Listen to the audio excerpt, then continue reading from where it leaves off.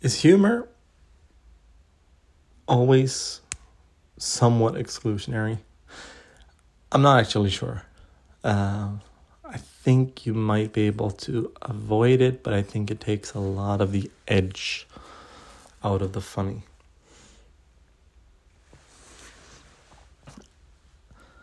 As I was unwinding and having vacation time, and we had some slack where the kids were asleep, I think, I felt a little bit of a hankering to write, so I looked in my drafts, and I got this idea to wrap up one of my LinkedIn satire posts.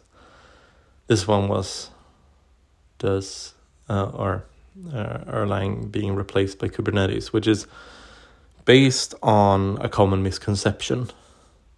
And the point of the post is to take it further in the form of satire. So it's like very hyperbolic. And every time I've posted a piece of satire on LinkedIn, I've known that I will catch a few false positives, I guess.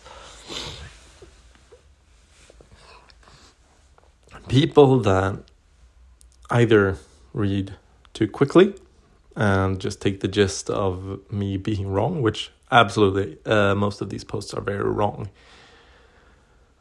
But they take me being wrong as a very quick scan, and then write something about how wrong I am.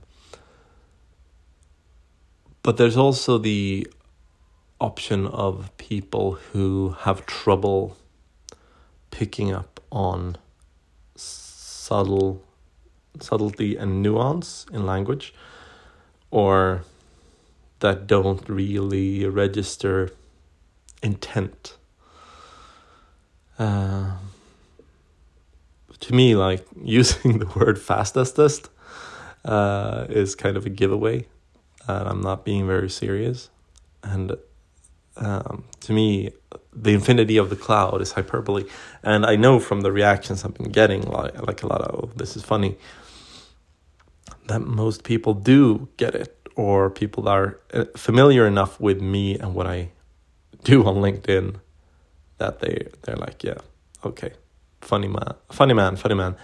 But there are also people that get roped in and kind of respond in a straightforward manner. And I feel kind of bad about that, but I don't feel horrible about that. maybe that's bad on me. No, but I think I'm not trying to.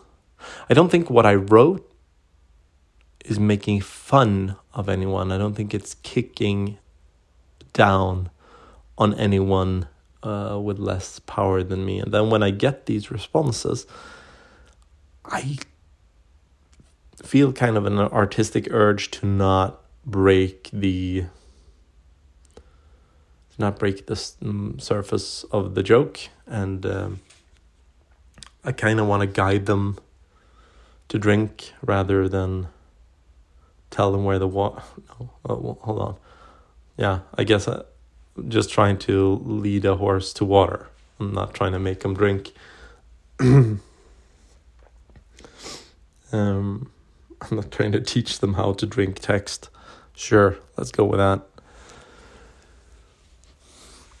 And like, for some people, I think also the joke of the thing hinges on you knowing enough, for example, in this case, about Erlang and Kubernetes, to know that this is a kind of absurd position. I try to make it clear in the text as well that I'm holding an absurd position. I'm being very hyperbolic and weird.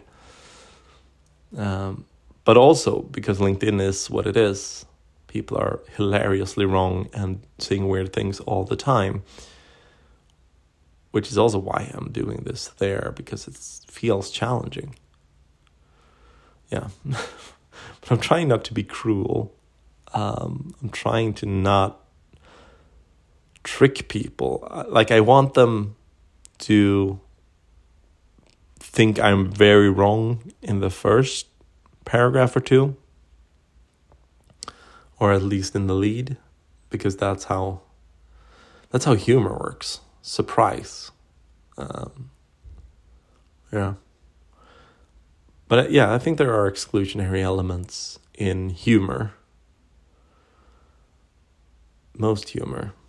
Because it's usually about speaking to particular groups of people, particular shared experiences. And maybe I'm foolish to try not to break character in comments, but that's also more fun writing. And in most cases, I've been able to make people maybe reread or realize that I'm not being fully serious. I've had that work out a number of times. But yeah. Satire on LinkedIn. It's harder than you think.